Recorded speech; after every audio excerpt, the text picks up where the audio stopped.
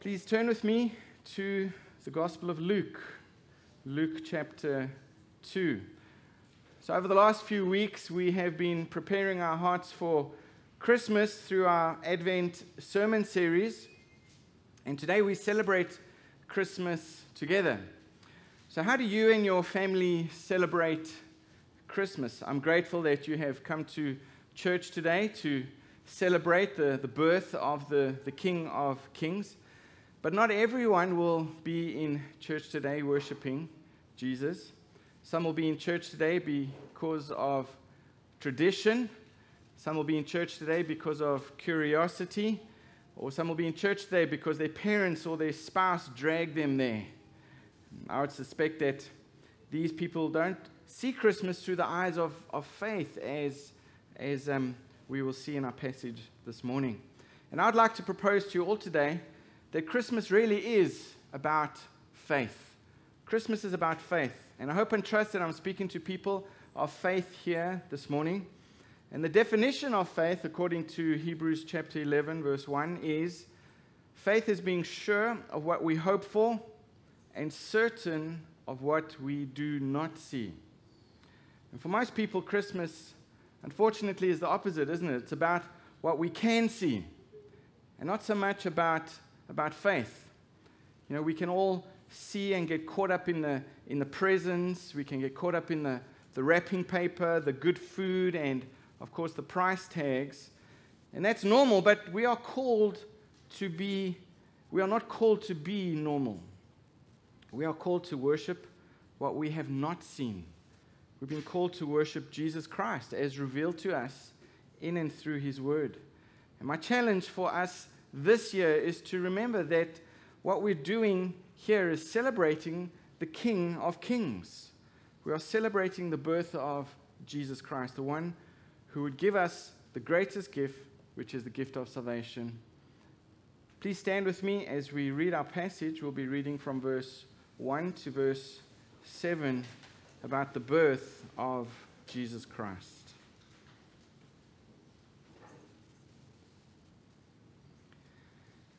In those days, a decree went out from Caesar Augustus that all the world should be registered. This was the first registration when Quirinius was governor of Syria, and all went to be registered, each to his own town. And Joseph also went up from Galilee, from the town of Nazareth, to Judea, to the city of David, which is called Bethlehem, because he was of the house and lineage of David, to be registered with Mary, his betrothed, who was with child. And while they were there, the time came for her to give birth. And she gave birth to her firstborn son, and wrapped him in swaddling cloths, and laid him in a manger, because there was no place for them in the inn. Father, thank you for this day that we can celebrate the birth of Jesus incarnated in the flesh.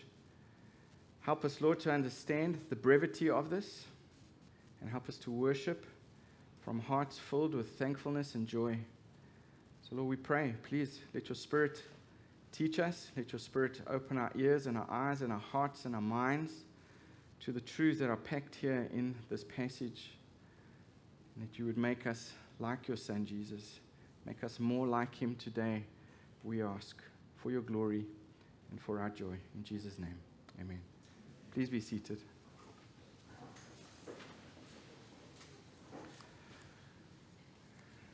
So in the chapter before this, in Luke chapter 1, John the Baptist is born with a grand announcement at the temple in Jerusalem.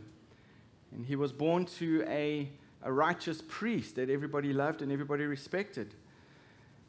And here in Luke chapter 2, we have the birth of Jesus, which is very different. It's described, even in this narrative, in a completely different way. Jesus' birth was more secluded. His birth was quiet, at least from an earthly perspective. And what seems to everyone around Joseph and Mary is that this is just another ordinary couple expecting an ordinary baby who live in an ordinary little town in Judah. But what seems ordinary from a human perspective is actually very extraordinary. And appearances are deceiving. And what seemed mundane from an earthly perspective caused all of heaven to turn up and to sing. And like I said earlier, Christmas is about faith. It's not about sight. And what we see on the outside can be very deceiving. And faith makes us sure of unseen things which we know about only through the divine word. I wonder, have you ever found yourself asking God this question? Why are these trials happening to me? Right now, I don't see anything good in my circumstances, and I don't see anything good that can come out of these circumstances. I don't see what you are doing. I don't see how your will be accomplished. I'm not happy. I'm lonely. I even feel hopeless. I don't want to be here. I don't see the point of all of this. What are these circumstances all about? Have you ever been there? Ever asked those kinds of questions? And while God's waiting to speak to you right here in Luke chapter 2 about our faith and about sight, I want you to see three things as we walk through this passage together. Our first point is in verse 1 to 3. God rules the world. God rules the world. Look at your Bibles in verse 1. In those days, a decree went out from Caesar Augustus that all the world should be registered. This was the first registration when Quirinius was governor of Syria, and all went to be registered, each to his own town. And as we begin the narrative, the birth narrative of our Lord, it's important to look back briefly in order to get an idea of what God is doing here in this place. It was a well-known fact in Jewish tradition that the Messiah was to be born in Bethlehem. It was prophesied. And the problem is that Mary and Joseph don't live in Bethlehem, but in Nazareth of Galilee. And I'm sure that Mary, being a good Bible student, would have known this bit of information. And she probably studied the events surrounding the birth of the Messiah, especially carefully given her immediate circumstance. She may have wondered, how in the world is God going to do this? How in the world is God going to pull this off? How will Jesus be born in Bethlehem when we live so far away in Nazareth? And one day Joseph comes home from the work and he tells her of a new census put together by the emperor, in which everyone must go to their city of origin to be counted and to pay a tax. And then, of course, it must have hit her. God is at work. God is the reason for this. So how is God going to get the family to Bethlehem at just the right time? There was another issue I'm sure she was thinking about, contemplating. How was he going to get them there in time for her to give birth to this child that would fulfill Old Testament prophecy? And God shows his power over a pagan ruler in our passage. And God rules over men. He uses even evil men to do his will. They do his bidding. And the decree comes from Caesar Augustus, better known as Octavian, who ruled alone from 27 BC to about AD 14. And the administrator of the census was Quirinius. However, God's hand was at work guiding these different rulers. And we see here in our passage how God controls all events at all times to bring about his perfect will. And I think maybe for some of you sitting here today, that may be a new concept, to think that God uses unsaved, evil, pagan people who worship other gods to do what the true God once accomplished. And God placed it into the mind of Caesar Augustus to take a census at just the right time when Mary was 9 months pregnant. Not when she was 6 months pregnant, not when she was 3 months pregnant, at the right time, when she was 9 months pregnant. God also had Mary and Joseph to be descendants of King David, whose city was Bethlehem. Everything is working according to God's sovereign decree. In Galatians chapter 4, verse 4, it says, "But when the fullness of time had come, God sent forth his Son, born of a woman, born under the law." This is the fullness of time. This was the time that God had planned for the birth of Jesus to happen. Let me humbly suggest to you this morning that many of us need to remember that right now, all over the world, especially right here in the UAE, God rules and he reigns. And the most powerful people are pawns in the hands of our sovereign God. We do not need to fear. We do not need to be anxious. God rules the world. God reigns. And secondly, we see in verse 4 and 5, not only does he rule the world, but he rules individuals. He is sovereign over individuals. Look at verse 4 in your Bible. "And Joseph also went up from Galilee, from the town of Nazareth to Judea, to the city of David, which is called Bethlehem, because he was of the house and lineage of David." Look at verse 5. "To be registered with Mary, his betrothed, who was with child." Now, Joseph and Mary are both descendants of King David. Both of them have to go to their homeland in Bethlehem. And by this time, most theologians believe Joseph and Mary have been married and they are now husband and wife. Luke uses the term betrothed to indicate that they had still not had intimate relationships and they still wouldn't be together physically until Jesus was born. And some believe Mary could have remained at home and that Joseph could have registered her for the census. However, I believe it was the Micah prophecy together with the census that caused Mary to make this hard 193-kilometer journey, 9 months pregnant. Perhaps it was also the fact that she was very far along and Joseph knew that she was about to give birth and he didn't want to leave her on her own.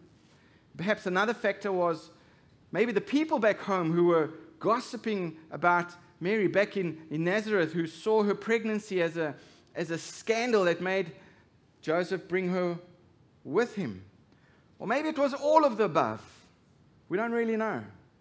But what is important is for us to understand that God's power over events is big enough to affect nations and even the world, and also powerful enough to affect the acts of individuals as well. Joseph and Mary went up to Bethlehem because there was a census. Indirectly, they went up to Bethlehem because God wanted them in Bethlehem, which was King David's city. Now, Bethlehem is David's city. Most people get that wrong. They think Jerusalem is David's city. It's not. Bethlehem is David's city. It was in this town that David was born, and it was in this town that David tended the sheep. And everyone from David's line had to make this trip to Bethlehem to be counted and to be registered in this census. And God sovereignly directs Joseph and Mary to Bethlehem to fulfill this Old Testament prophecy that I was talking about in Micah concerning the Messiah. Now, please turn with me to Micah chapter 5 in the Old Testament. It's a minor prophet because it's small in size. So I hope you can find it. Micah chapter 5. Let me show you this prophecy very clearly, prophesying the birth of the Messiah in Bethlehem. Micah 5 verse 2. "But you, O Bethlehem Ephrathah, who are too little to be among the clans of Judah, from you shall come forth for me one who is to be ruler in Israel, whose origin is from of old, from ancient days. Now, this passage is not referring to King David, because by this time, King David had already died, by the time that Micah had written this prophecy. And Micah's king was off in the future. He's talking about a future king somewhere. Micah's king, the Messiah, was still to come. This prophecy is about King Jesus, who would be born in Bethlehem. If Jesus was born anywhere else other than Bethlehem, he could not have been the promised Messiah. Micah the prophet prophesied here in verse 2 that the Messiah was going to be born in Bethlehem. And as we read the account of Jesus' birth, we see clearly God's sovereign hand in the lives of men orchestrating his glorious story. And you may be wondering, Lord, why do you have me where you have me now? I don't want to be here. I want to be someplace else. I don't know how you're going to get me from here to where I want to be. And God has no problems getting Joseph and Mary from where they were to where they needed to be. Now, where you are right now in the UAE may be exactly where you need to be. Consider that for a moment. Or it may be, of course, somewhere else. But you need to make sure that this is God's will and not your own. Has God brought you here? Is God keeping you here? Does God want you to be here? If you can be assured of this, God can get you where he needs you to be. It's no problem for him. If he has to use a Roman emperor to do it, that's fine. By him, God can get where you need to be. He got Jesus where he needed to be. He got Joseph and Mary where they needed to be. It wasn't a problem for God. He could use the most powerful empire on earth to do his bidding. God is sovereign over all of us. God is sovereign over all of our circumstances. God is sovereign over our lives. Our lives are in his hands, and we can trust him with it. God is in control. Proverbs chapter 16, verse 9 tells us, the heart of man plans his way, but the Lord establishes his steps. That's why we need to be praying for God's will, praying that he will establish our steps. It's not wrong to plan, but we need to make sure our planning is according to God's will and not our will. He needs to establish our steps.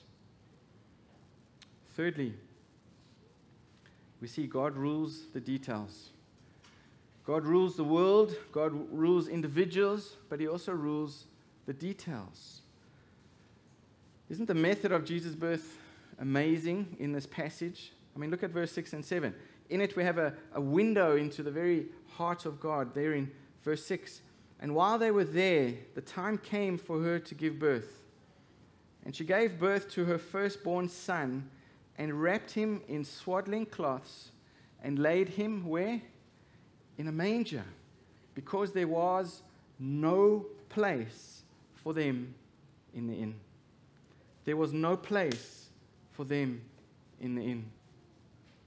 Luke simply said that Mary gave birth to her firstborn son. It seems a little bit innocuous, a little bit short, isn't it? I mean, this is the greatest event of world history, and we're given just one little sentence here. Mary gave birth to her firstborn son. There were no angels here. There were no heavenly trumpets. There were no voices from heaven announcing the birth of the Son of God. She was alone with Joseph, her betrothed, and far away from family, far away from friends when she gave birth. One commentator, he vividly imagines the birth of Jesus, and he says, if we imagine that Jesus was born in a freshly swept county fair stable, we miss the whole point. It was a wretched, scandalous. There was sweat and pain and blood and cries as Mary reached up to the heavens for help. The earth was cold and hard. The smell of birth mixed with the stench of manure and acrid straw, made a contemptible bouquet. Trembling carpenter's hands, clumsy with fear, grasped God's Son, slippery with blood. The baby's limbs waving helplessly as if falling through space. His face grimacing as he gasped in the cold, and his cry pierced the night. In very simple terms, Luke tells us that Jesus was born to a young mother in a very difficult circumstance. Mary held the body of a real human being when she held Jesus. He really was a person. Jesus, the Son of God, was not created on Christmas. He was incarnated. He became flesh. He became a person. He was born into our society. Very important for us to understand that. Christmas, we celebrate God becoming flesh. The God of the universe entered our time. He entered our space in the person of a little, weak, defenseless baby. Born as every human would be born. Covered with blood. He became one of us so that he could sympathize with us. But more importantly, so that he could save us. So that he could give his body. As an adult, he would grow up to live a perfect life so that he could die a perfect death as a sacrifice for our sins. It was necessary that Jesus be fully human so that he could fully obey God on our behalf, so that he could understand the temptations and the trials that we go through, but yet without sin, and then offer up his body as a sacrifice for us. In order to receive this gift of salvation, our faith has to be in God incarnate. Our faith has to be in what we cannot see. The Son of God who lived. The Son of God who died and lives again in true humanity. Mary wrapped him in swaddling cloths and laid him in a manger because there was no place for him in the inn. In Luke chapter 1, verse 28, Gabriel says to Mary, "Greetings, O favored one, the Lord is with you." And there is no place for them at the inn. In verse 31, chapter 1, the angel continues, "And behold, you will conceive in your womb and bear a son, and you shall call his name Jesus. And he will be great. He will be called the Son of the Most High. And the Lord God will give to him the throne of his father David, and he will reign over the house of Jacob forever. In his kingdom there will be no end. There will be no end." But there was no place for them in the inn. And they had to lay Jesus in a feeding trough for cattle. They don't go together, do they? They just don't seem to work together. Like I said earlier, Christmas is about faith. It's not about our sight, what we see and what we understand. What we see on the outside can be very deceiving. And faith makes us sure of what we cannot see, which we know about only through the divine word, what has been recorded for us here in the scriptures. Mary had faith.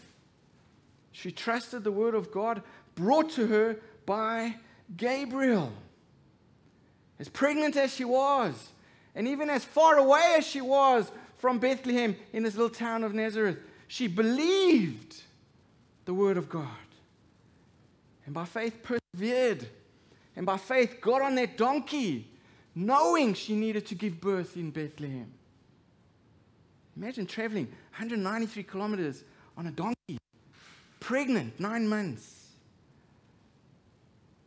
when your circumstances seem to contradict the promises and the comfort of God's word, remember the Christmas story. Remember that God is sovereign over the world. God is sovereign over individuals. And God is sovereign over the details. You know, there are a lot of you who think that your circumstances show that God's promises can't be true. 2,000 years before that thought ever entered into your head, God has already shown you these two believers, Mary and Joseph, who you wouldn't wish the circumstances of their lives on your worst enemy. And those circumstances did not contradict the truth, and they did not contradict the power of His great promise that He will be born to save people from their sins. No, He was not going to display the power of His promise in the midst of delightful, comfortable circumstances. God was going to display the power of His promise in the worst circumstances that you can imagine, even your circumstances. And some of you think that circumstances can ruin your life. And some of you think that your circumstances have already ruined your life. But circumstances can't ruin your life. Unconfessed sin can ruin your life. When you're not willing to respond in humility to the one who is the sovereign king of this universe, to the one who has allowed the circumstances in your life for a reason. To build you, to strengthen you, to equip you, to make you more like His Son. There's a reason. In this passage, God is saying to all of us, there is no circumstance where my power cannot be displayed. Can I say that again?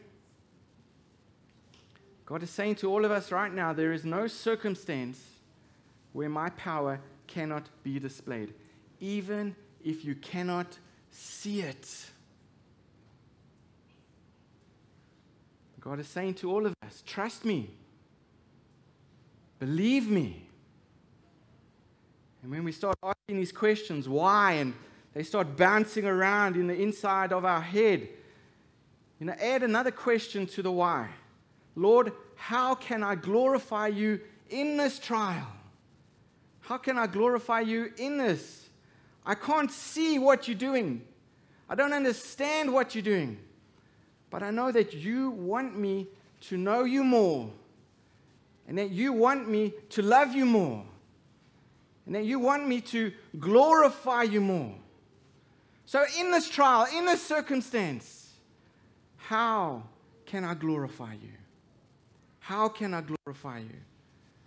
And Lord, in this, whether I'm the victim of a grievous wrong, or whether I'm the perpetrator of this grievous wrong, show me my sin. Show me where I need to change and repent. I know you want me to trust you more, Lord. I know you want me to rely on you more.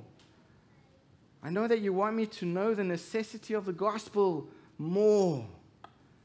I know you want me to know my need for mercy, for grace. So in the midst of the place that you have me now, this place that I don't want to be, this place that I can't see the light at the end of the tunnel, help me to love you more. And then don't stop there. Ask the Lord to show you the Savior that you can't see in the trials and the fogginess of your circumstances. Ask the Lord to show you the Savior. Show you the gospel of grace where you are right now.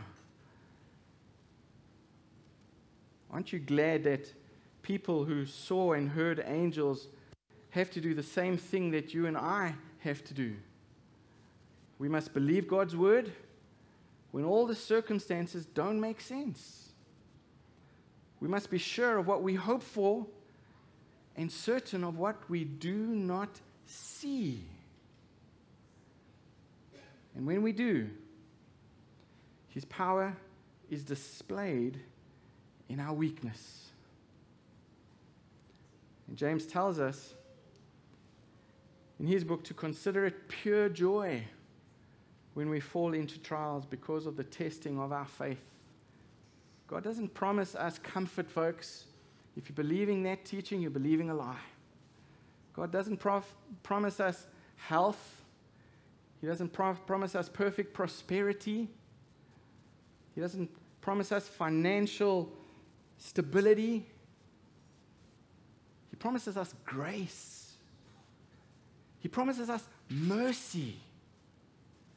He will take care of us through these trials if we are believing His word and trusting His word and living according to His word. Consider the trials pure joy. Think of the joy Mary experienced as she saw her son grow up, as the fogginess of her circumstances started to clear, as she was able, with perfect vision at the end, perfect 20/20 vision, to look back and see the promises fulfilled that she didn't understand her whole life. God has a purpose for us. God has a plan for all of us. Trust the one who is in control of the world. Trust the one who is in control of individuals. And trust the one who is in control of the details of your life. Father, Lord, we don't know what to say at times. And this morning, Lord, we shut our mouths before what you do in our lives and in the lives of those that we love the most. Sometimes we don't have a clue what you're doing. We don't see its purpose. We don't see its good. We don't see how it's going to be a blessing. And we don't even like it. It hurts us. Our hearts are crushed under the load of these grievous circumstances, and every single one of us has our own private battle to fight. And sometimes we're sitting around people who know us, but they don't know the battle that we're fighting. But you do, Lord, and we need you. And we're so thankful that even Mary and Joseph, even having heard the angels, sat right where we're sitting right now. And we have to do what they had to do. We have to trust you. So, Lord, please help our unbelief. Forgive us for our unbelief. Help us to trust you even when we can't see. Help us to trust your word even when it doesn't make sense. Help us to obey your word even when we don't want to. Please, Lord, help us remember the Christmas story. Give us the grace to do it this Christmas, that you may be exalted in our homes. You may be exalted in our lives. You may be exalted here in our companies that we work for, in the schools that we are at. We pray that you'll be exalted here in our church. And this year, Lord, we would live for you like you lived and died for us unashamed. We pray in Jesus' precious name. Amen.